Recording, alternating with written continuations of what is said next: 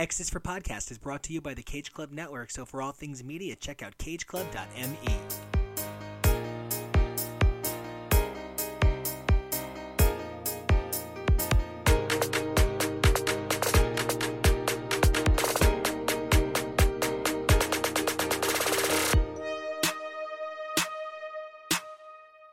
Hey everybody, welcome back to X is for Podcast, the show where we take a look at the many adventures of comics' marvelous mutants week after week through their monthly titles. I'm Nico, and you guys can find me on Twitter and Instagram at NicoAction. That's NicoAction. Today we're going to be taking a look at two of the biggest teams in the Marvel Universe, the X-Men and the Squadron Supreme, sort of. Our docket today is X-Men number 20, Heroes Reborn 1, 2, and Heroes Reborn, Hyperion and the Imperial Guard. Now, these two teams, the X-Men and the Avengers, are of course the two biggest teams in the Marvel Universe, but there's something really interesting about the way they're both being pushed to new places based out of looking backward to find a new future. In the pages of X-Men, we see a confrontation of the ideas not just set forward in House of X and Powers of 10, but also playing back to the age of Chris Claremont initially creating Nimrod. In the pages of Heroes Reborn, a reference to a maybe less than well-received 90s era, Jason Aaron looks to push the Avengers forward by pulling the Avengers out of their narrative to examine the world around them. But first up, Maddie Evelyn and I took a look at X-Men number 20. The idea that loss and rebirth is such a huge part of the X-Men's narrative right now, with this impending fear of burning things down, this idea of raising the forest. True, things will grow back, but this idea that everything that the X-Men have been working toward could be brought down from both the threat inside as well as outside has never been more prevalent than right now in Jonathan Hickman's Avengers. Don't forget, if you like what you hear, you might even like what you see, so you can check us out over on YouTube where we're dropping the Daily X, the same segments you love, but in easier to catch daily format. Hey guys, and welcome back to another fantastic episode of X is for Podcast, where we assemble together to bring you the very best of all things X. My name is Maddie, and as always, you can find me over on Instagram at The Basely Covetous Man, and over on Twitter at Basely Covetous. Hi, I'm Evelyn, the Comic Canary. You can find me on Instagram at Twitter at comic_canary.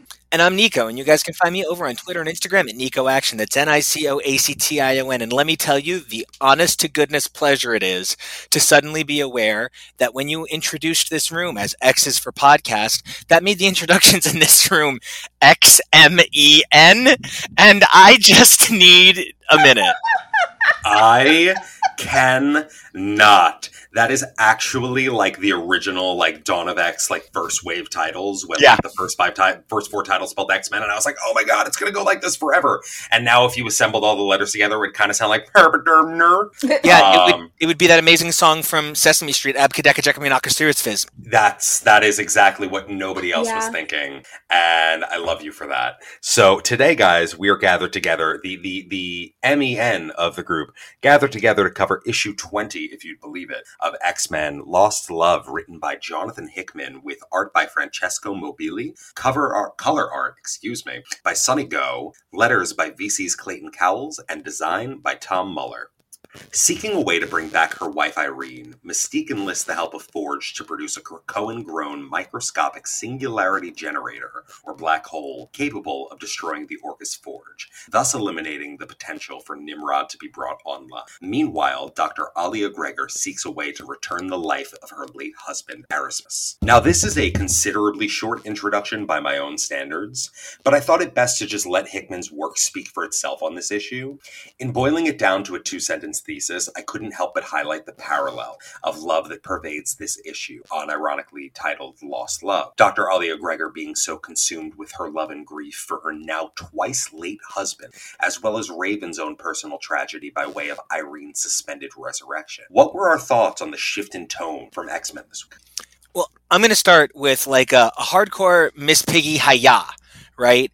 And it's just like one of those like hi-ya kind of hi-yas. Like it's like the Muppet arm just kind of clunks into the wood for a second, because I need to point out that I know we're supposed to be on Mystique's side here, and I get that maybe, you know, Dr. Human Murder Doctor isn't like crazy for wanting to bring her lost love back online, as it were, but they're both fighting for something they've lost, whereas Charles and Eric, their stake in this is something they still have. So I'm going into this fully open to acknowledging I love Mystique and I love Destiny and I want them together forever. But I don't really want Mystique to succeed because Mystique's success is the cost to Krakoa.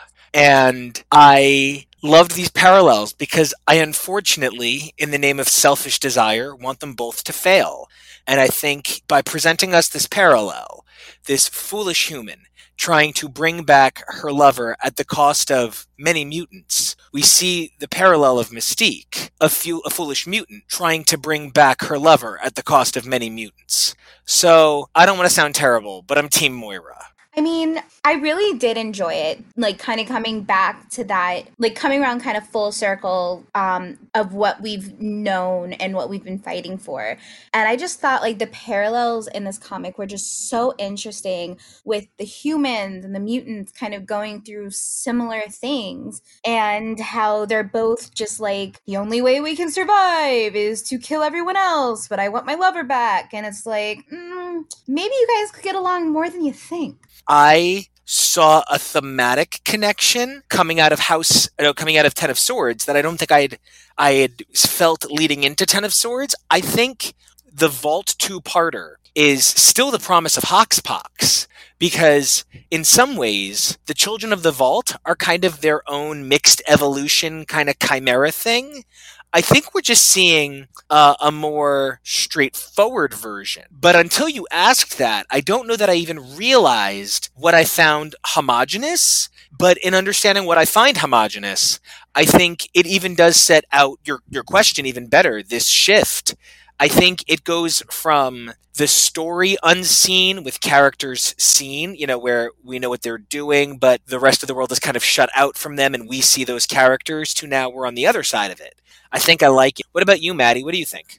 I definitely, I understand that, and I'm glad that you made mention of Children of the Vault also being in its own way a promise that's made due from the House and Powers era, that we are only now 2 years removed from, and everything, of course, since has been predominantly inspired by the success of House and Powers.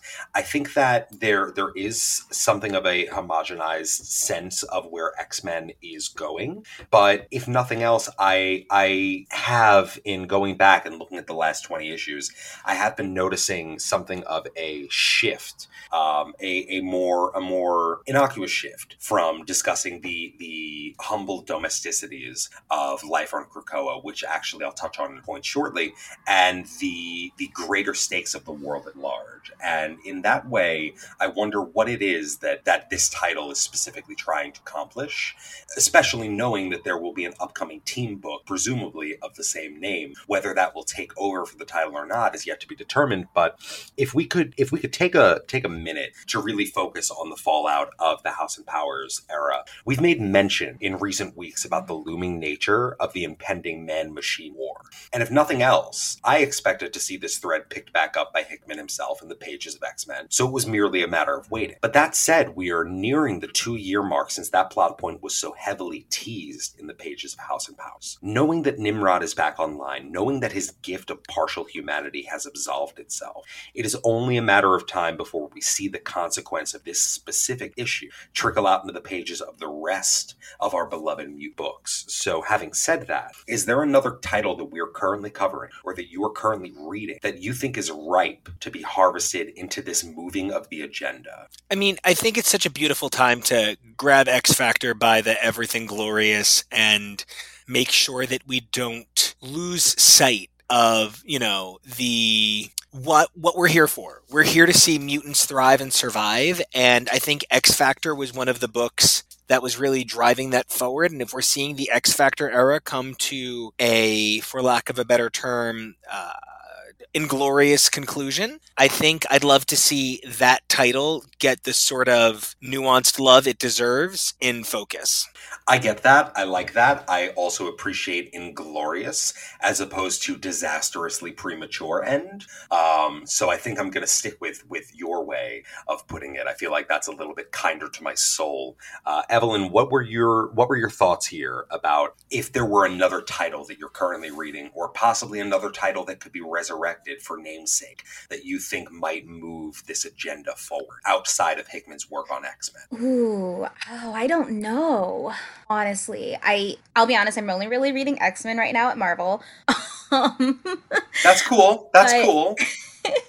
but I don't know, like, I just find that, I mean, I think that's one of the reasons I like these X books so much, is because while they do interact, they do also kind of have their own stories at the same time. And I don't know, I actually rather enjoy that. You know, I do too. I just feel as if nothing else, there's the part of me that 2 years ago read House and Powers of X, 2 years at the time of recording, of course. If you're listening to this years in the future, well, that's the marvel of podcasting. I probably look fantastic with age. So the thought is, for me, frankly, the only wrong answer here was New Mutants. If you were like, I think New Mutants is right to be pushed for the agenda moving of Hickman's work in the Man-Machine War, I would like probably boot you from the room, and it's nothing personal. That's simply not a realm in which that title can dip into for me. I would love to be proven wrong. I just think that Vita Ayala is so incredibly talented and so incredibly underutilized in the scope of writing a team book that I would hate to see it squandered in the interest of looking at the bigger picture. I think personally, in the interest of streamlining the events of this title, I think X-Force would probably be the next logical conclusion for me if we were to see these events trickle out. I think that X-Force would probably be, if nothing else, the next available resource on the island for combating this threat as the quote-unquote mutant CIA. Yeah, I would agree with that. Nimrod coming online carries major implications regarding the future safety and security of mutant life on Earth. Do we feel, and this could just be the nihilist, but do we feel that by moving towards a more natural conclusion of the Man-Machine War plot point that was left so open-ended for so long, do you fear that we're potentially coming to the end of this post-House and Powers era? Or do you think that this is a footnote in a greater scheme of what's to come? I think it would definitely be not necessarily a footnote, but like it's not the end of the book, but like an end of the chapter. Like it's an end of this chapter moving forward, but there's definitely going to be more coming after it. Like it's not necessarily the climax of the story, but it's a climax of a continuing story. I mean, I think because we belong to the sort of corporate comic empire, I think I'm unable to separate the fact that I know if this were the total end of Hickman's era, they would not have announced that he's got a new book coming in a few months. We would not, I mean, because they would have made it a clear, it's an epilogue and would have announced it later. Not that a book continuing means certainly that, he's going to keep going, but, and I think knowing that the status quo change seems, what I'm going to say, minorific at best, that it just sort of seems like a quick shift. I don't think that we're in for a new era, so I feel like they're going to keep letting this play out. I don't think the 5 remaining issues of X-Men with the Hellfire Gala coming right up upon it, I just don't think this is enough time to pay off the promise of Jonathan Hickman's pitch. So I think we're okay on time. And I'm glad to hear that. I'm glad to hear that I'm not the only person to believe that. And part of the impetus for me writing this question and for asking this question is the devastation that came with losing X Factor. X Factor, a title that I wholeheartedly expected to enjoy, but I did not expect to carry my enjoyment for this current reign of X line of new titles.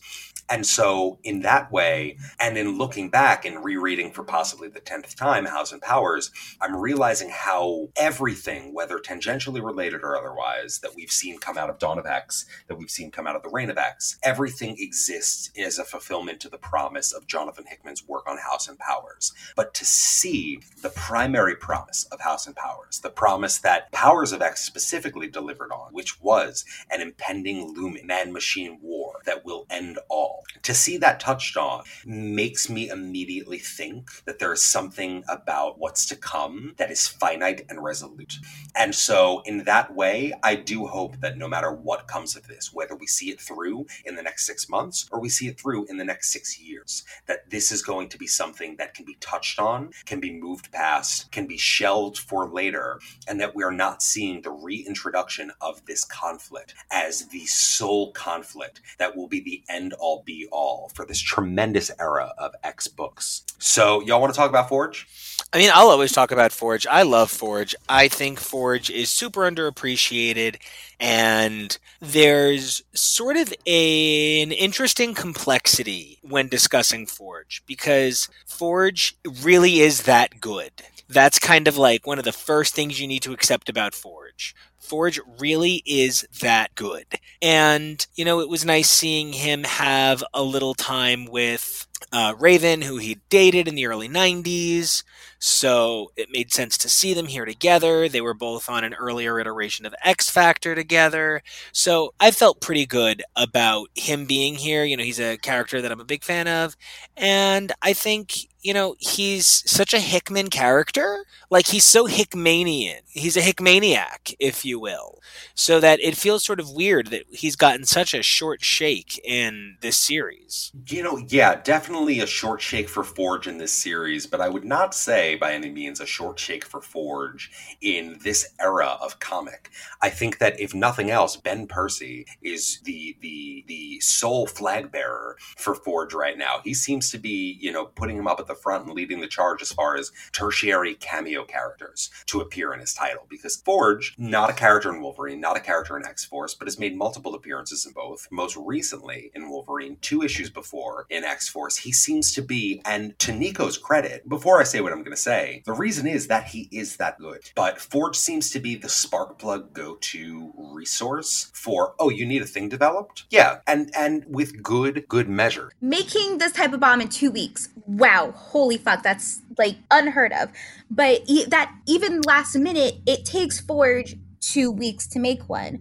So I think I would say that it's like he really there's only so much material to make a freaking isolated black hole that takes into consideration that amount of complex details and logistics, and being able to make it so advanced, because Forge even says like he makes the right tool for the right job. And it's so complicated to make one that yes, it would make sense that he would make an extra one as a just in case, but that could either be he believes in Raven, like they say, it's like out of desperation, this is kind of like her last thing, like the last chance, the last go, but also just the components. And I kind of see it as like a mixture of those two things, where it's like just all three of those aspects coming together. You know, and I think it's so incredible that Nico brought up the fact that Forge and Raven dated in the 90s, that you're bringing up the concept of Forge's trust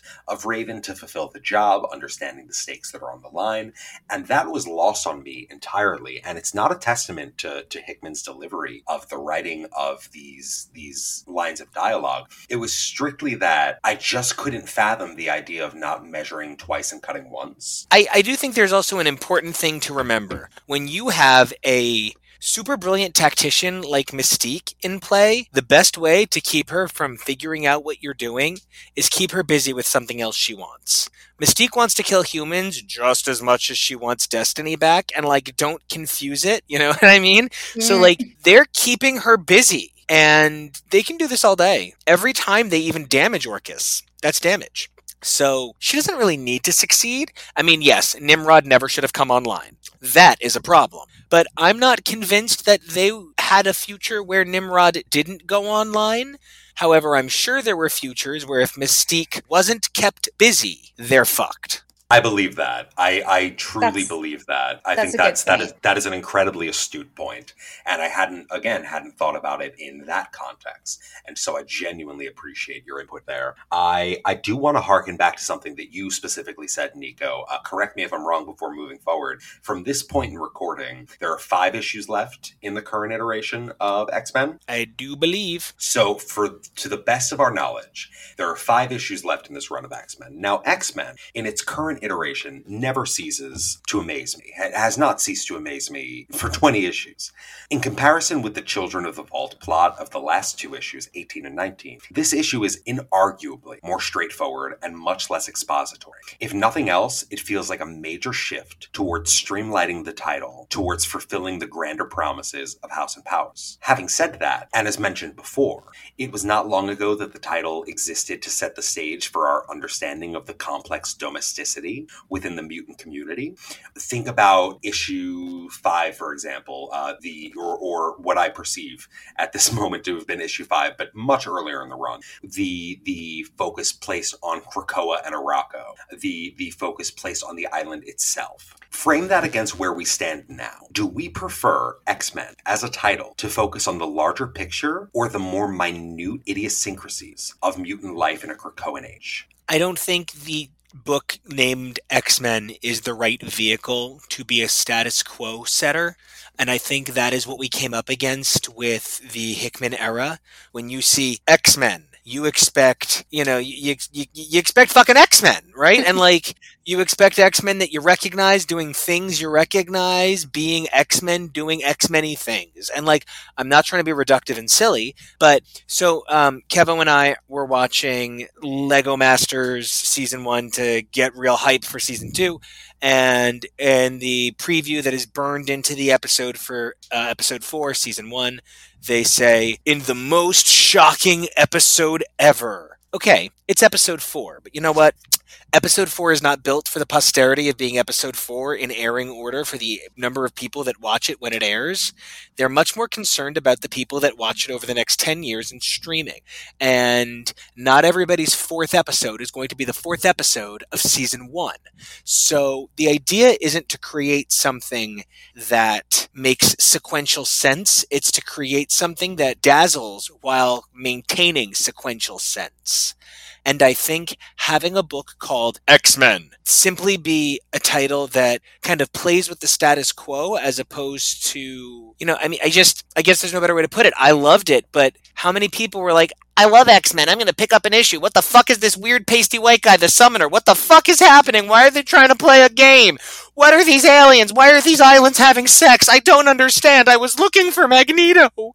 I have to wonder how many people had that experience at a comic shop. And I also have to ask if perhaps then the better idea is for Hickman to be on an adjacently named title. You are always one step ahead of me, but first, Evelyn. I mean, I totally understand that. As someone that has worked in a comic shop, I have for sure seen people go, what the fuck is this? While picking up a comic, totally not expecting it. And that's something that I think that I wouldn't hate about these comics if they try to keep the more iconic characters possibly in the X title and then have some of the lesser known ones in the other titles and trying to put some of the lesser ones here and there sprinkled in the regular X-Men ones, and then have some of the more established ones sprinkled here and there to get people to pick up the other books would be totally fine by my opinion, No, absolutely. And I definitely think it's a good thing that we're all in agreement here. It's not that Hickman's talents are being underutilized in X-Men. It's simply, as Nico put it, X-Men should not be the title that carries the weight of establishing and reestablishing the status quo. And if that is what you're looking for from the book, it should, if nothing else, bear some resemblance of a team book. And there has not been at one point in this title to current a team assemblage. That's true. The most X-Men that an X-Men proper title has felt, to me personally, was X-Men Empire. And X-Men Empire was 4 issues that barely revolved around a team. And the only reason that I say that is in looking back, in crafting this argument against X-Men as a non-team book, I had to ask myself, there's been a lot of mutant interplay. There's been, nope, that was X-Men Empire. Nope, that's exactly what that was. There's been a lot of Summers focus. There's been a lot of Quiet Council focus, which there is time and place for. There needs to be a dumping ground, for lack of a better term, for these necessary elements in moving such a great game of chess forward from behind the scenes. There are so many moving pieces. I would sooner liken it to a old clock that needs regular maintenance. There are so many cogs and so many pieces, and the idiosyncrasies between them that keep everything running deserve a title. But does that title necessarily need to be X-Men? Given the recent X-Men election, it's not unfair to assume that this title will be seeing a major shift towards that of a team book. And from my understanding now, we only have several issues left, with Hickman's talents for moving the greater narrative forward hopefully being shifted to a title that bears a less in-demand name. So if this is indeed the case, if we are going to see Hickman step away from X-Men as a title in favor of another book, what is one thing you'd like to see, if anything, Hickman accomplish with the title from current before that switch happens? Well, so you said clock, right? So let's go with clocks for a second. One of the things about clocks is the way clocks are maintained is kind of an art unto itself. And when a clock maker or a clock repair person goes in and works on it, they make a notch, right? And those notches are called witness marks. And if we're examining this as a clock, let's assume Moira is the person making the witness marks, right? Moira is the person putting the notches in the dashboard of this 1967 Chevrolet. And I think what we'll need to see is what comes of the gala. Right. First of all, we know that the gala is going to culminate in some big mutant announcement. So, if the mutant announcement is bitches, it's space. Okay. Well, then I guess I guess that's where we were going all along. And let's go to space. And sure, but what I really need to see is that instrument to make the witness marks in Moira's hands. Glad she made an appearance on the last page, looking all, red-headed and sassy. But I would really like it if she could grab someone by the back of the head and just smash them into the quiet council table a few times and be like, "Mama's home, boys!" And just kick a chair over, take out her X-Men 96 machine gun and just let some bitches know who's home.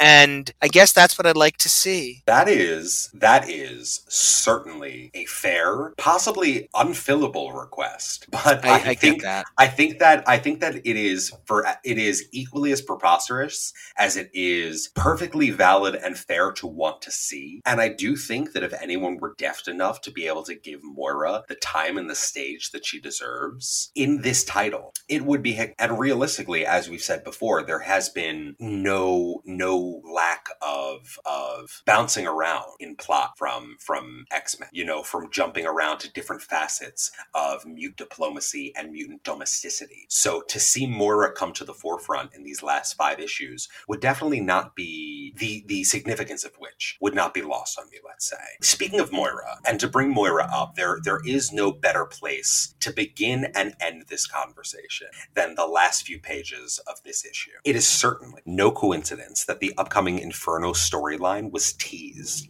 at the end of this issue, what with Irene's last words to Raven being what closes out the book. And if I can deliver the end of it to you, for those who don't have their books in front of them, she says, "Bring me back. And if they cannot, if they will not, then burn that place to the ground." If that's not the most obvious inclusion, or if that's not the most obvious place to include the upcoming Inferno, I don't quite know what would have been. But what may or may not have been coincidence is the showcase of Moira in conjunction with the delivery of these lines. So what do we think? Is Moira the prime target for Mystique's anger and anguish over the denial of destiny? Is it because Moira is arguably closest as an ally to Charles and Eric, who have both denied Mystique's request? Or is this a red herring? Is this simply to remind us that Moira is in the fold? Well, I mean, Moira is responsible for Irene's death to Mystique's mind. She blames her for the whole situation going south and Mystique dying. And Irene dying. So, she's kind of got a mat on for Moira going back some number of years, right? And then fast forward, Mystique killed Moira, pretty much, right? It was the whole Dream's End situation, which we've now come to find out was a Shi'ar golem.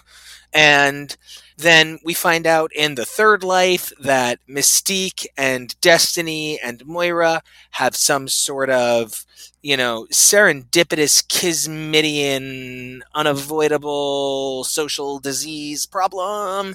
And now the three of them are pitted against each other in a situation where one is dead, one was dead, and the other doesn't really have the understanding, right? Like, so even if Mystique is imagining to go after Charles and Eric in some way, she is unaware Moira is there to be aftergone. And I think that subtlety, right, that just because she doesn't know Moira is alive to go after doesn't mean that that's not going to become her target. But at the moment, I think Mystique is a very angry woman who just held a very large bomb and now has a lot of ideas about burning things down.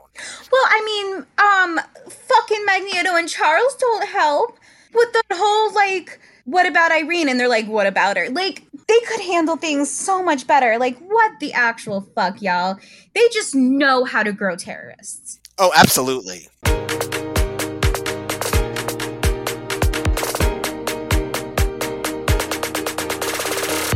Hey everybody, welcome back. Nico here one more time. Now, myself, Nathan, Rod, and Jonah really enjoyed Heroes Reborn, and we wanted to talk about it and the many ways that it's sort of making us re-examine the character development over the last couple of years in the pages of Avengers, as well as the Marvel Universe at large. The title perhaps only tangentially relates to the X-Men, but with the addition of the Imperial Guard, the since-released Magneto one-shot, as well as the upcoming Wolverine and Final Flight, it really does look like the X-Men are finally making their way back into bigger Marvel Universe crossovers, and we're here for it.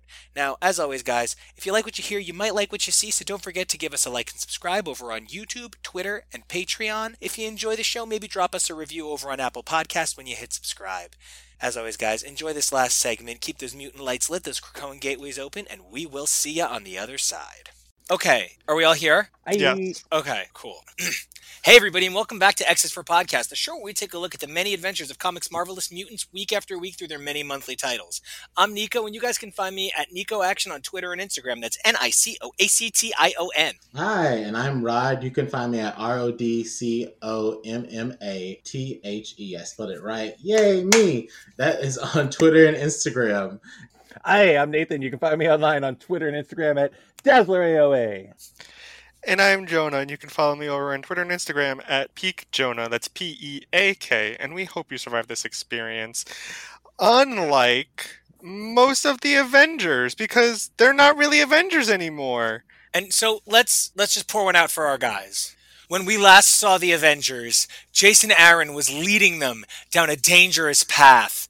Now, the Avengers have been really deeply unsettled the last couple of years, but I think we're moving towards someplace really strong and dynamic, and suddenly we're in the Heroes Reborn world. This whole idea of Heroes Reborn coming out of when there's no Avengers is kind of like an old thing Marvel's done before, but Jason Aaron is giving it new life in the pages of Heroes Reborn, the event crossover. So we're going to be taking a look at Heroes Reborn, numbers 1 and 2 by Jason Aaron. Art on the first issue is by personal favorite Ed McGuinness, while art on the second issue is by the incredibly talented Dale Kwan. However, we're also going to be taking a look at the special one-shot about Hyperion, which has been so important to building this universe. Hyperion and the Imperial Guard was by Ryan Cady, Michelle Bandini, and it also had that amazing Starjammers backup story, which I was obsessed with.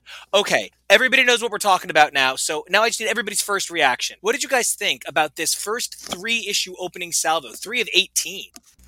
I absolutely loved it. I really like Jason Aaron's writing in this. It's very cohesive. It's very of the 70s and 80s, macho American hero. It's just I am American and I am of God and I am going to save the White House, and and it's yay, Justice League. I mean, oops. I mean, no, we're the Squadron Supreme. So it's a really good take on it. And I'm actually I am excited. I want more of it, honestly, more than 18 issues. We need 100. We need an omnibus of this. Yeah. I was at first when they announced it, I was like, wait, what? They're going to redo that 90s piece of trash. And then I was reading it and I'm like, oh my God, what is this? This is so fucking amazing. I need more of this. I just mainline it into me. So yes. This was very interesting for me because this is my first bout up with a lot of these characters, especially like Hyperion, Power Princess, Dr. Spectrum, I almost called him You're a squatty Nightwing. newbie. Yeah, I broke my my squad virgin. And there was a lot of characters to be introduced to, so you know, a lot of opportunities lost.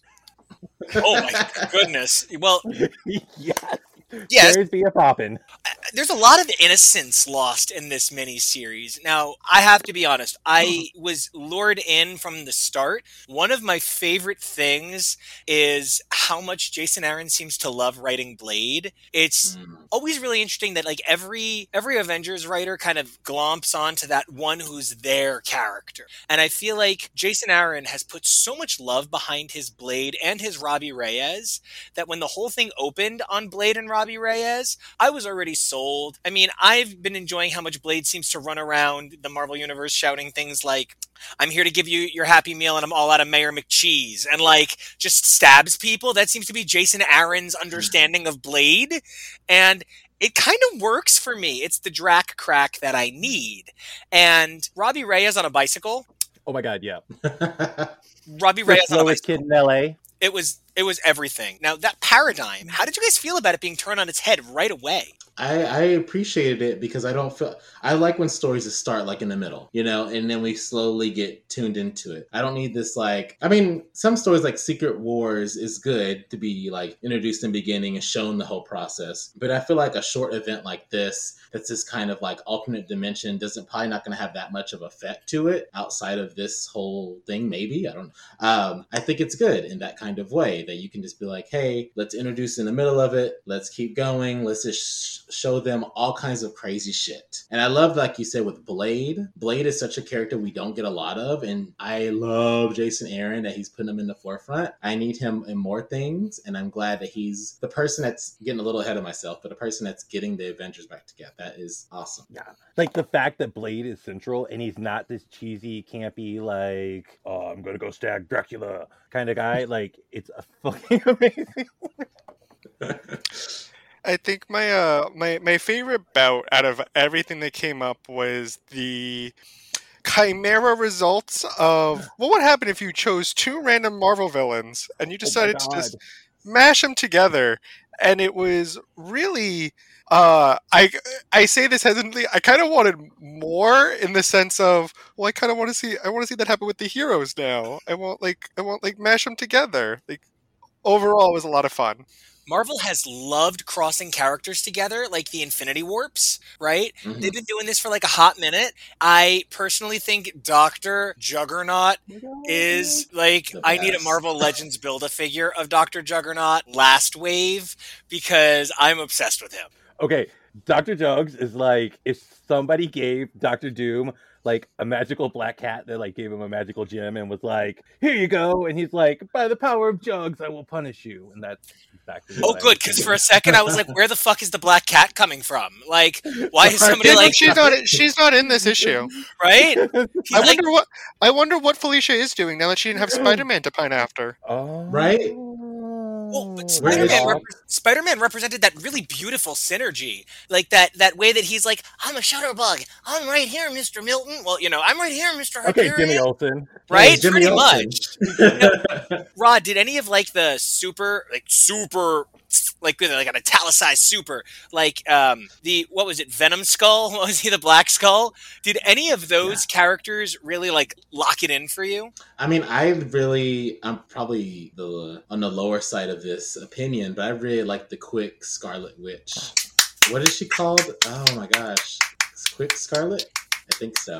But I like that character. Yes. I'm like, I want fast magic. Like, I always kind of wanted their powers together. I feel like that'd be really cool. And it's already hard enough to be the speedster, but to be the speedster that can also like shoot 1,000 spells like a second, that's insane. And I love that concept. It doesn't make any kind of sense, but it's fun. Marvel does that. Marvel does that though. Like they like put like Lorna Dane and Zaladane, and they're like, you're gonna combine your powers.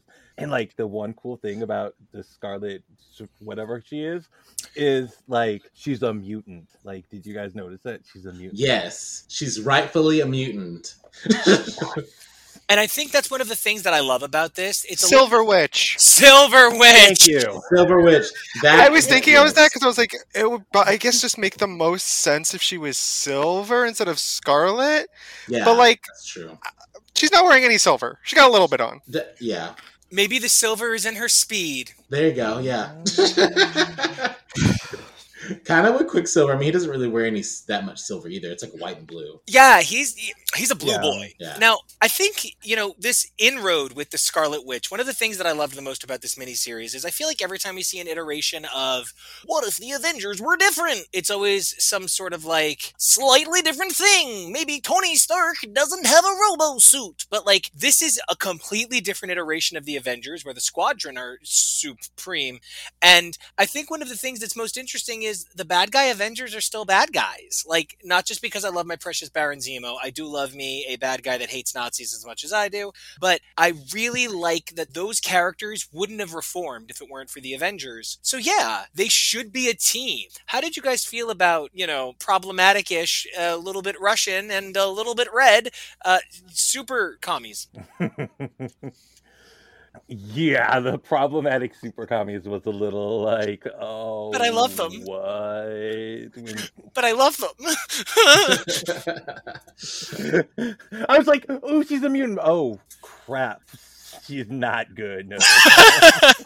It was definitely it was a take they needed to do because they made the Squadron Supreme the American heroes. So it's like, what is the opposite of America? It's communism. So apparently, yeah. So I mean, that's what their heroes are going to be. They're going to be communists, and they're going to be trying to battle everybody. And I just love that they made the Nighthawk character, the Batman, fight the Red Skull character. I was like, why would he battle? He's not going to beat him. But, sometimes I'm like world's greatest detective, more like guy with the most gadgets, and like I literally mean that. Like, there's times I'm like, no, you didn't solve that. You had a small computer, and it solved it. Stop cheating.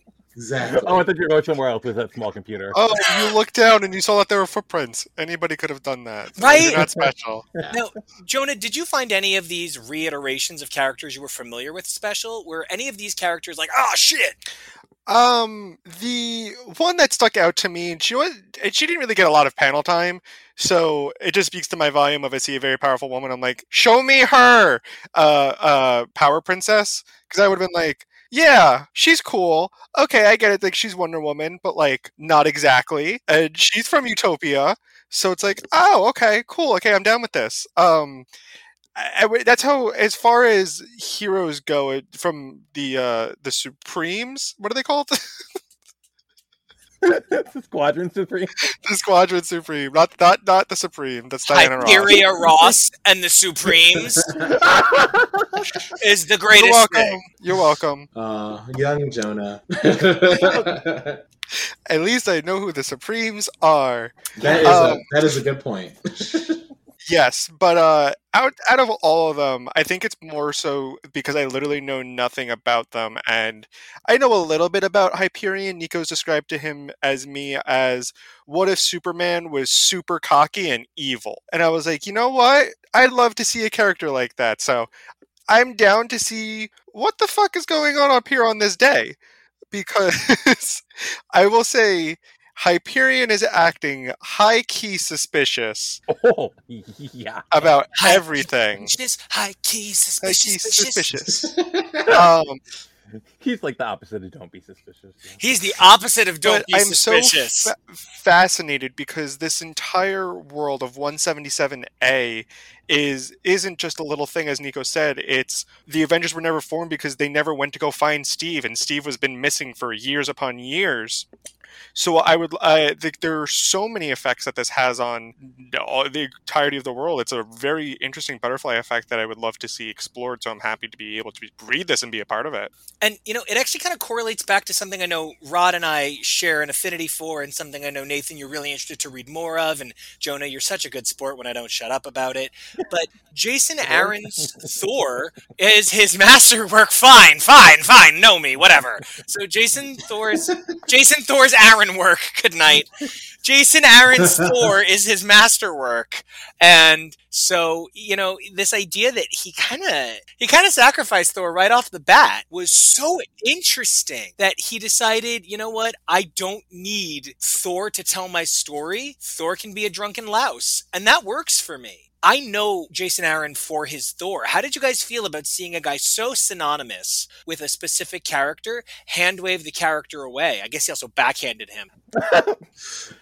I think it was necessary because, we've seen Jason Aaron with Thor for 5 years before. And, we don't need it. We know his Thor. We don't need to see him write those characters that character anymore. We need to see him, write the Blades, write the Robbie Reyeses, write all the other people that are in this, write the Scottish Supremes, and even Coulson for like a hot second. He keeps appearing in and out, just like a weird demon. So I really appreciated it that he's not just not making himself like a one-trick pony in that sense. And I love that you mentioned Coulson because Coulson and Mephisto have had a thing going since Avengers for a while now. So I don't know anybody who's been reading the monthly Avengers or weekly at times Avengers, right? But Coulson made a deal with Mephisto at one point and...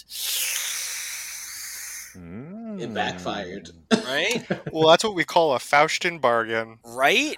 Oh, and it is crazy because they're always praising Mephisto in this story. So I am wondering the part Coulson plays. Now, Nathan, have you been following Coulson in the Marvel Universe, or are you more of a Marvel Cinematic Coulson S.H.I.E.L.D. TV? Because I'm going to be honest, I quit S.H.I.E.L.D. I couldn't do it.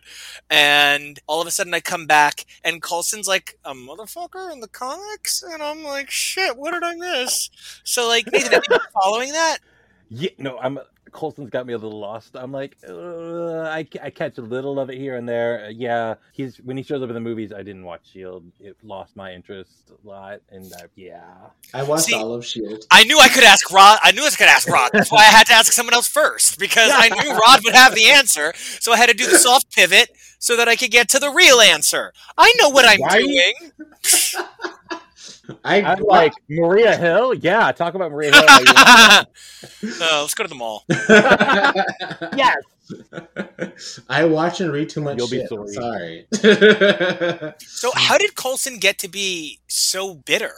Well, I mean, he died. Right. Yeah, Deadpool killed him. That wasn't a fake out. Deadpool legit killed him. Right. And he was dead, and then he miraculously showed up in Avengers, and then Mephisto was there. And we're like, oh, so, because everyone was like, yay, Coulson is back. And it's like, oh, wait, Coulson is evil. Oh, no. No one wanted that, and I'm okay with it now. At first, I was like, no, because it's Coulson, and he's like so awesome, and I don't want him to be evil. But he makes the perfect person to be evil because he's a good strategist. He's basically Nick Fury and Maria Hill put together in a sense because he was with both of them, so he's learned from the best. So I was happy with at least that he's back. That we didn't just forget about a good character like that. Like Maria Hill. Oh, right? Ugh. Or like Roz Solomon. He did stay dead in the S.H.I.E.L.D. TV show, though. He did. He got brought back, and then he was a robot, but then he stayed dead. Yeah, because he had. Did everybody know the S.H.I.E.L.D. agent was a robot? No. Was he a life model decoy though? Oh, they did make him after he died of space cancer. They made him a life model decoy because they needed his help again. It's a lot. It's a lot. S.H.I.E.L.D. was a lot. It was a lot. Listen, we love a TV show that's so wild and extra. Yeah. But wow, now Jonah, was this a shock for you going from adorable Coulson to Coulson? I'm gonna be real honest. I'm gonna keep it real 100 with you. I had no idea who this guy was. No, bad Jonah, bad. That's. I was like, why are they focusing? I knew he was important because they bolded his name, and I was like, okay, he's got to be vital in some way. I have no idea who this character is. It's Coulson. You at least watch the Avengers movies, so right? It's been a hot minute. Yes, I've seen all of the MCU stuff. Okay, that's okay. Rod's like, it's fine. It's fine. Listen, I keep it in either girl groups or comic information. Sometimes it overlaps. Not all of it stays in. It's fine. I don't know some people that y'all know, so it's okay. Now, let's talk about people we know and the ways in which they are fucked up. Number 1, Hulk. Negative zone, bad story. Number 2, Johnny Storm. In a Nova outfit. Good story, right? Woof, what a good use of him. So here's my question. I think I love sympathetic Hulk the most, right? I don't really have a need for like generic Reed or like adorable Peter or whatever, or drunk Thor is fine, I guess, but like I'm really in it for like Brood Gladiator and Crazy Hulk. Did any of these characters, these sort of like sad, heartbroken iterations really affect you? Okay, the Imperial Guard, like, oh my god, when they all get turned into broods, I was like, how dare you do that to Cosmic Boy and Saturn Girl? Yeah, that Hyperion story broke my little heart. It actually made me like Hyperion, and then he was in that relationship, and I was like, oh, he's a good person. He's not all bad, and he's in love. And then they're like, no, we're done with that. and we got gay alien space. Like I was like, oh yeah, we got gay alien space, and then they died too. And then they died. It was an immediate bury your gays. I know. It was an immediate bury your gays. Bam.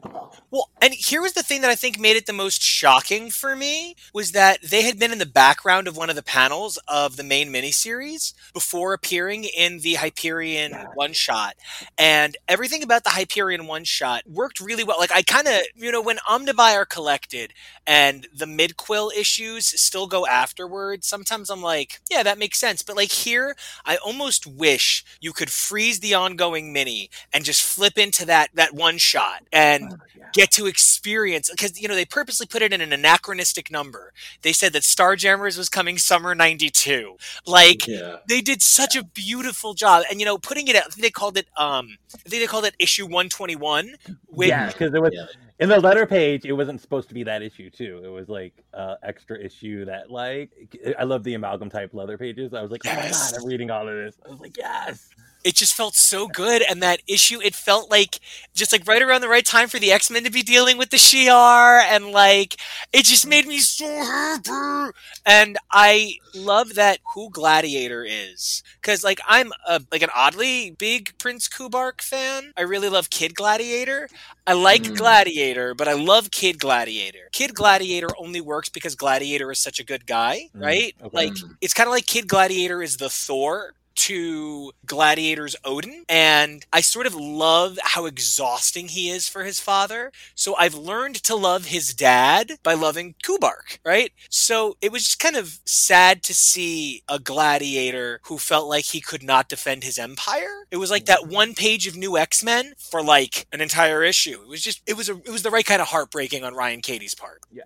So, was this the event? Did this turn Hyperion from what we saw there? Like, did the death of the Imperial Guard turn him into the jackass that he is now? Like, that's where I'm like trying to figure out, because I'm like, oh my god, he's so sweet and lovable, and he loves Oracle, and like, oh, they're gonna be happy. Oh fuck. I guess, everybody's got to have their Hank Pym moment. You know what I mean? Everybody's got to have that dramatic turn instant. Now, Henry Pym. Okay. Talking about Hank Pym, though, when they described him as a good husband, I was like, what the good husband, devout Christian, good American. I know. I was like,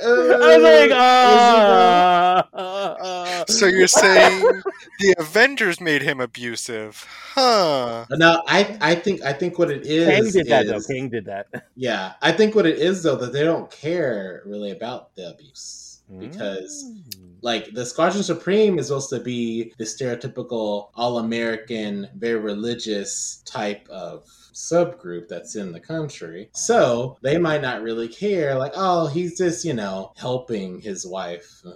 So he's just being a good husband because he's bringing home the paycheck and she has a house. She has a house and wealth. and a kitchen. And a kitchen. And a black eye. Oh God. And Choose to leave the house in. there's something incredible about what you just captured in that statement, Rod, because, Jonah was reading the issue next to me in bed, and he literally read aloud a sentence that I must have read to myself 15 times. Your super neck muscles flexed open my hand. And I was like, I know what Aaron's going for. This ain't it. And it made me laugh in a good way. It was a little tongue in cheek. It was a little playful and a little funny. I'm an enormous Jason Aaron fan, so I get he has a very specific sense of humor. And I wonder how much of that really is. This is sort of like what if the WWF in the 1980s ran the Avengers. This is such a comical, over the top, the bad guys go in forever jail and the good guys get to just be famous. And he's a school teacher. He's not even a believable, could run out and do shit kind of guy, right? He's not a reporter where he's just on the street. He's a fucking teacher. He's got kids he's teaching. He just made them read. He's like, I'll be right back, kids. I have to go save the world. He just leaves. I'm like, what is happening? So he's endangering the kids, just leaving. I think you're right. I think if there was actual allegations of abuse lodged by Janet Van Dyne, it would be very, honey, he didn't mean to do that. And wow, yeah. Honey, what did you say that made him hate you? Oh God. Yeah, exactly. Yeah. That's what they would say. And I mean, that's what a lot of men said at that time to women. So, unfortunately still do. And I think if the characters here aren't saying something's wrong, there is really an anachronistic sense of cosmic unfairness to a lot of what's going on here. There really does feel like a dangerous silence. How do you guys feel about this almost humorous pretense that it really still is the 90s and that shit still flies? Well, one of the things I was thinking when I saw Thor, I was like, is Thor like Hercules in that all parallel versions of him are the same? And I wonder if this Thor is just upset over things. So that was something that was crossing my mind. But I look at, from what we know, the three characters, I guess, who got the most cosmic injustice between Blade, Captain America, and Thor.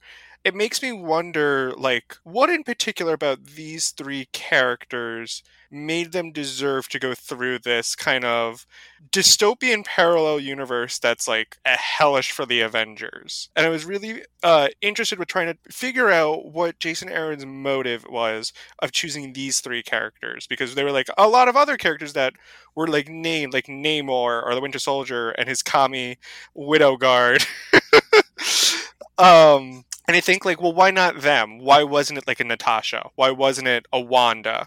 Well, what about these three characters makes them special enough that they deserve to either go through this, but also overcome it? Ooh, overcoming it. Yeah, the argument of growth. I mean, I almost want to say something glib, which is, Empire was Reed and Tony's story, and King in Black was Eddie Brock's story. I mean, other people were in it, but it was Eddie Brock's story, just straight up. So it kind of makes me say it was their cyclical turn, but at the same time, they are characters who are defined by worthiness. Tony is determined by whether or not he drinks or whether or not he is cruel. But Steven, I almost said Steven, other Steve. I thought you were to say Steven Universe. No, I was like, they're both named Chris, so they're both named Steve. So Steve and other Steve, so Steve and Odinson are both defined by their worthiness in a lot of ways. And that's just a really fascinating parallel. As somebody as two somebodies who's read both somebodies, how do you guys feel about Jonah's question? What makes these three, Blade's the mouthpiece, but what makes these three special? Well, I think first I want to do Thor and Captain America. So Thor, he's the one that wasn't affected except for, just being a drunk, because Scarlet Witch is affected and she's with the communists. Carol never got powered. Black Jen's Widow, still a lawyer. Jen's still a lawyer, didn't get the Hulkness. And then isn't Black Widow part of one of the evil communist people too? So Carol is not even a captain. She's just Natasha became Widow Guard with Winter Soldier. Yeah, so so Blade, I don't know. So Blade was like, who else do I got? Thor is there. Thor's also a god. He's a heavy hitter, so he's like, I can maybe convince him to. Thor's not the smartest, so you can convince him maybe. And he's smart in some points. At some points he's not. Some points he's not. And then Captain America is all the America, and people listen to Captain America, and he's the reason the Avengers got started. So he's the center point of this whole story because it's about the Avengers never being started. So what do you do to get everything started? You get the focal point, which is Captain America. Now, the reason why Blade is picked, I don't know. I think Blade is really picked because Jason Aaron was like, well, who can I pick that doesn't get affected but isn't like as powerful as like Carol or Thor? Well, it's Blade. And why he wasn't affected? Robbie's too powerful too. Robbie's too powerful too. Yeah, like he's like he can do so many things. Yeah, he controlled that Celestial like a who car. Do I get someone that's has power but is still like lower base, and that's Blade. Now, why didn't Blade get affected? Shit if I know. I love how when he meets up with Nighthawk, it's like it's very much like, what the fuck are you doing here, Blade? You're just some like low level like fucking like scumbag, Daywalker. Like, yeah, like why are you Which here? That is not what he thinks that means. That is not a term that he. Nope, it's not good. I think it means afternoon prostitute. If you're a Nightwalker, Daywalker, I'm just saying, clunk. That would be a good name for that. Like a Nightcrawler day tripper, I guess. So there you go. Here's my question for you guys, especially because we've touched on a lot of what we wanted to talk about, but I specifically have a really kind of cutting question. When Marvel makes these kind of crossover initiatives, there's three kinds, in my opinion, right? And what do I know? But there are the ones that exist to shake up status quo, which is Original Sin, where they reveal a bunch of shit all at once and just deal with it. Which is also the same as Hoxpox. They revealed a bunch of shit all at once and just kind of deal with it, okay? Then there's the AUs. So there's House of M, followed by, not followed by, but also the Infinity Warps. And there's Age of X-Men. Age of X-Men. Age of Apocalypse. Age of Apocalypse. A lot of ages. There's one that I'm blanking on that like just happened. Age of Ultron. They're all ages! Oh God, yeah. They're all ages. So, that was interesting. What makes you care when they come back? What sells you on the value of it? When we came back from House of M, that was the thing that made Carol believe she could be Captain Marvel. And she made the decision to be that Captain Marvel, right? Her better self. I don't want Blade to get Carol's hand-me-down story because Carol had it beautifully. Blade deserves his own story. What can we hope for from this? I guess this could maybe give us the Squadron in a way that MC unifies, right? But other than an inroad for the Squadron and cute new Marvel Legends figures, I can't figure out the why yet. What do you guys think about the why of this? I think the why for it is we finally get the answer of what Mephisto's planning.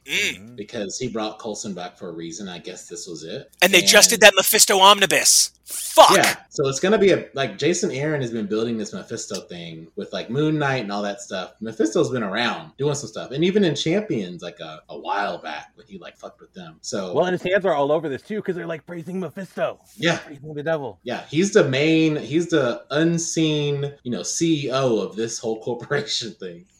And I do think that since Blade is like the kind of ahead of it, at least the first issue, I do think after all this, he'll kind of see himself as more of an Avenger, like worthy of being an Avenger, I guess, because he kind of, even like a few of the last issues, he was like, I shouldn't be here, and Black Panther's like, nah, you got to stay here. And so maybe he'll finally be like, oh, well, I guess I can be an Avenger. Maybe I shouldn't be a lone wolf anymore. I would love for this story to fuck shit up like Age of Apocalypse did, where you get out of Age of Apocalypse, there was some stuff that happened in the past, and like, oh my god, Dark Beast created the Morlocks, like, Sugar Man was in charge of Genosha, I can't even say the word, but yeah, their hands are all over everything. And that argument you made about Mephisto's hands being all over everything, I guess I hadn't thought about it quite this way, but the first arc of Avengers is about a celestial takeover. The second arc of the Avengers is about an Atlantean takeover. The third arc of the Avengers is about the 9 realms collapsing in onto the 10th realm because of Malekith. We have the attack of the Ghost Riders. We have the Age of Khonshu. We have Enter the Phoenix. It actually does seem like the Avengers is constantly placing the Avengers in the trust of a single identity. And we know that right after this, we're getting World War She-Hulk. So I guess I hadn't thought about it, but yeah, it does feel perhaps like this is an opportunity to reset the status quo around the previous 50 issues. And this has been so much fun because I came in here with questions and everybody's making me think brains. Now, I will mention there's some people that we haven't seen yet. And for as excited as I am to see the Blur, and as excited as I am for Dr. Spectrum and Nighthawk and Power Princess and Hyperion, I do find myself a little sad at the dearth of some of the characters, right? I love the Imperial Guard, and I know that we're getting a Magneto special. I'm so sorry, guys, but I do know that Weapon X is going to be a special toward the end of the tenure, so I'm pretty excited. But I know it's Aurora's got a bat. She's got a Negan bat.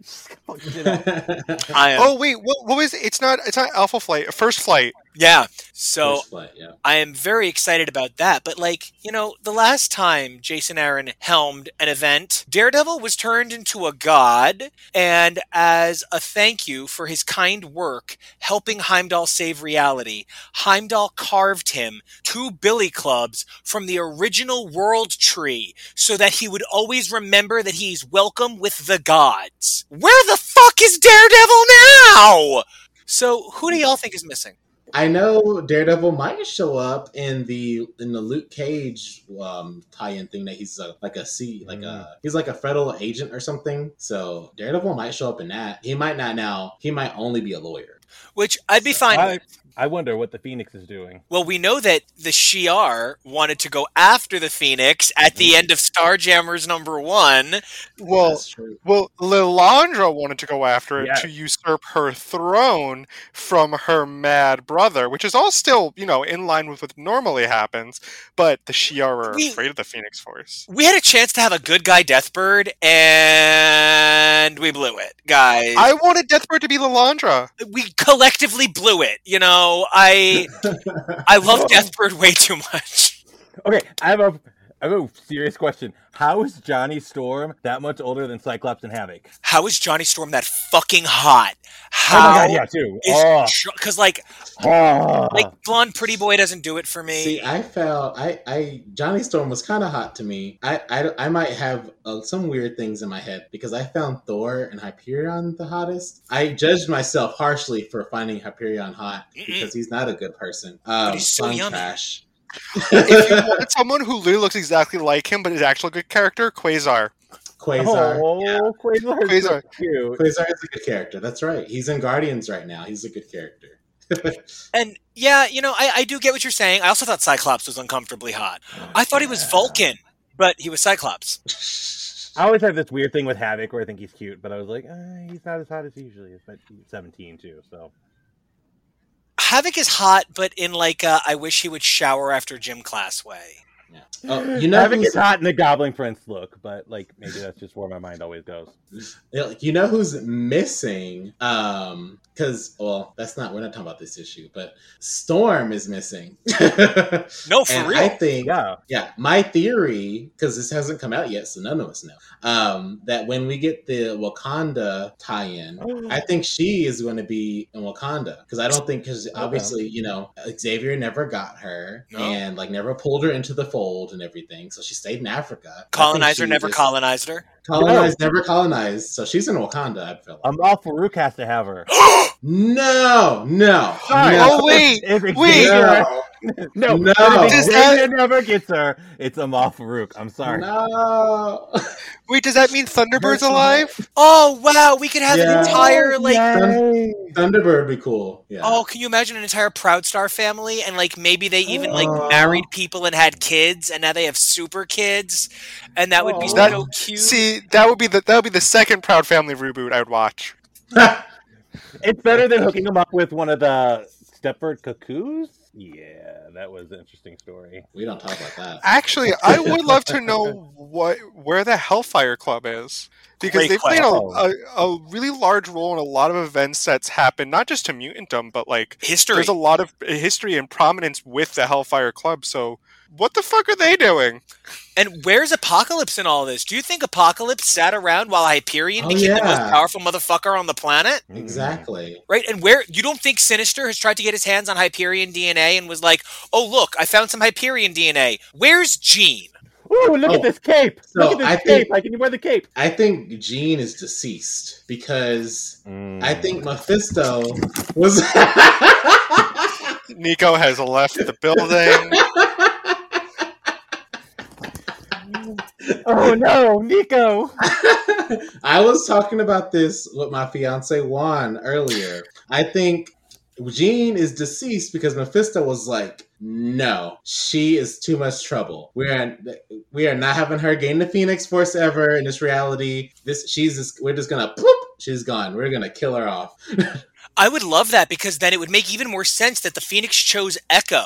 Because, not like Mephisto isn't all-knowing, but, the Phoenix would need some way to sneak into this world without Mephisto getting... I love that. Where's Dazzler? Dazzler finished law school and now practices law with her father. No, she's partnered with Jen Walters. Oh, I would love that. Yeah, right? Cool. Now, here's the big question going forward. We have 3 out of 18 issues covered. We have 15 more issues to experience the present, the past, and come home to our future. If you have one big thing you want to see happen, like one moment that you're looking for, what would it be? I think for me, it is specifically a little weird, but I would love to see Thor be like, I'm ready to be Thor now, and go to get Mjolnir, and Hyperion just pick it up and be like, nah, son. He's not worthy, though. He is so not worthy. In that reality, he might be. Because what is this reality? And what rules has Mephisto placed on it? If you can't change the outcome, change what the outcome means. He can't change how this is all going to go, but he can change how things work together as we get there. Yeah, that is very true. Mephisto's a crafty bitch. Yeah, he is. So. Yeah, she's as great at the Drag on a Dime challenges. What else do you guys want to see happen? I want to see happen is Wakanda coming back from wherever it is and kicking the shit out of Supreme Squadron. Could not get that word right. But I want them to do something to them, like depower Hyperion or something to that effect. Because I feel like whenever an event kind of happens, Wakanda's kind of like just in the background. And I want them to be more like, boosh. Because I feel like Mephisto wouldn't really think of Wakanda either, and also the Panther gods kind of protect Wakanda from Mephisto. So, and doesn't Wakanda have war witches? Don't they have their own war magic witches, people who specifically work to protect the ancient arts and? Yeah, they do. Yeah, so I mean, they're probably protected. Yeah, my guess would be Mephisto is banking on if this is an America that's only focusing on America, and this is we're thinking 1950s America where everybody thinks they're the greatest thing, and it's all McCarthyism of who's a commie, who's not. I imagine he's banking on that nobody ever wanting to go to see if the myth was actually real. Mm-hmm. Yeah. Yeah, because there wouldn't have been the same sense of global acceptance that the Avengers helped forge if it was actually an American unit. And I think you're really right, Rod. I feel like the last 10 crossovers, they just sort of pull out Wakanda like a big gun at the end. It's not a country full of heroes and people beyond being the big gun when you need it. They deserve better than to be the Vibranium forge. Yeah, they do. They absolutely do. Okay, I want to see something that I'll never see, but I just want to see it. I want to see the unholy alliance between Destiny and Moira McTaggart.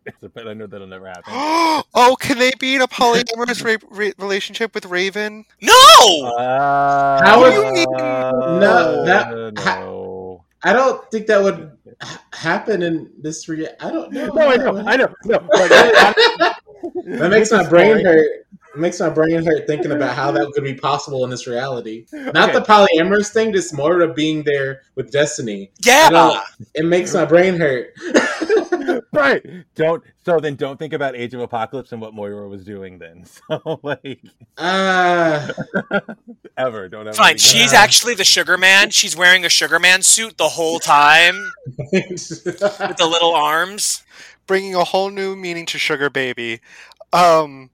What I would love to see, Robbie become Ghost Rider. Yeah. I would love to see that transformation. I would love to maybe see Carol maybe become a captain. She doesn't have to be. Well, I guess that means she never met Wolverine because they never would have met in the Air Force. Yeah, there's so many amazing stories. Where is Wolverine? No, I really want. He's still in Canada. It's part of the. I don't know if it's in every issue, but at least on the digital one that I read, there were some character sheets for First Flight, and that's where Wolverine is that he still was part of the Weapon X program, but it's a lot bionic is the best way I could describe it. So damn bionic. Yeah. I would love to know where Snowbird is. Ooh. She's a goddess. I do love me some Snowbird, so maybe she might have been kept out. I want Monica Rambeau to somehow save the day, but that will never happen either. Yeah, where's Monica? Where's Monica? You know, she's, you know, when you think about Avengers powerhouses from the 1980s, it's like Monica. She's and Blue Marvel. Where's Blue Marvel, who was totally outside of all this? Where's Nick Fury, who was already serving in the trenches? Where's Ulysses Bloodstone? Where's Ulysses Bloodstone? Guys, I do have a question. If Boom Boom doesn't have her own trashy reality show in this reality, where she's just a ditz with a camera, and I feel like Boom Boom would have one of those because she would have like bought a bottle of liquor and went to drink it, but accidentally like swallowed a piece of glass and sued the company and become like a liquor heiress, and now she's got, you know, Boom Boom's badass well liquors, and then she goes and does her reality show is filmed in Greece, and like it's just a bunch of people in bikinis. Hey guys, I'm in Mykonos with my friend Mykonos. So Boom Boom is Paris Hilton? Yeah. Like a little bit of mix of like Paris Hilton and Lilo. Wouldn't it make more sense for Dazzler to be Paris Hilton? I want better for Dazzler. Whoa. I mean, Paris is good. I like Paris in her own way, but no. I'm sure. Okay. we're gonna side ride. Degree. She fits the profile. I'm just saying. No, she is a Supreme Court justice in this weird America. I love that we went from practicing law to Supreme Court justice. Yeah, I just need to double check. Did you just call her Ruth Bader Dasberg? Because that's what I heard. Oh my god. The notorious RPD. Dazzler is supposed to become she's supposed to become a president in one reality, so I guess so. But yeah, but like, you know, also her big crossroads story was right. Does she follow her father's footstep and become a lawyer? Does she like be a pop star? Does she be a superhero? Where's the Dazzler? Or does she be homeless? Because that was one of her options. Well, and you know, I kind of like the question that you're posing, and I mean, we're being ridiculous, but it's not too much of a stretch to assume that what we know about Carter Blair, he would have tried to position himself to get in good with a reestablishing of sort of like a core American values. He was a very conservative, wealthy lawyer. I could reasonably see the Blair family having become attached to this American super society, especially if Dazzler was going to be a mutant anyway. She would have wanted to have herself in a safe, protected space. So, like, I could see, not Supreme Court Justice, I could see, like, lawyer, rich lawyer, Senator Lady Dazzler. Ooh. First Lady Dazzler. Oh, not Phil Coulson. Ew. Sure. She's not Paris Hilton in Greece. That's sure. Well, I still think that's Boom Boom. That's up Boom Boom's alley. Yeah. I mean, hey! This is a family show, and we do not talk about Boom Boom's alley here, or what may be up it or not. This is a family show for fuck's sake.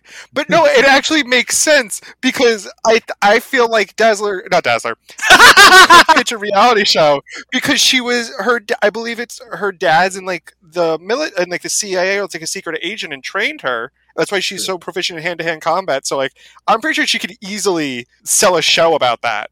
I'm in Mykonos. Chop chop. I want to say that I am pleasantly surprised by how Heroes Reborn. I didn't read the first Heroes Reborn.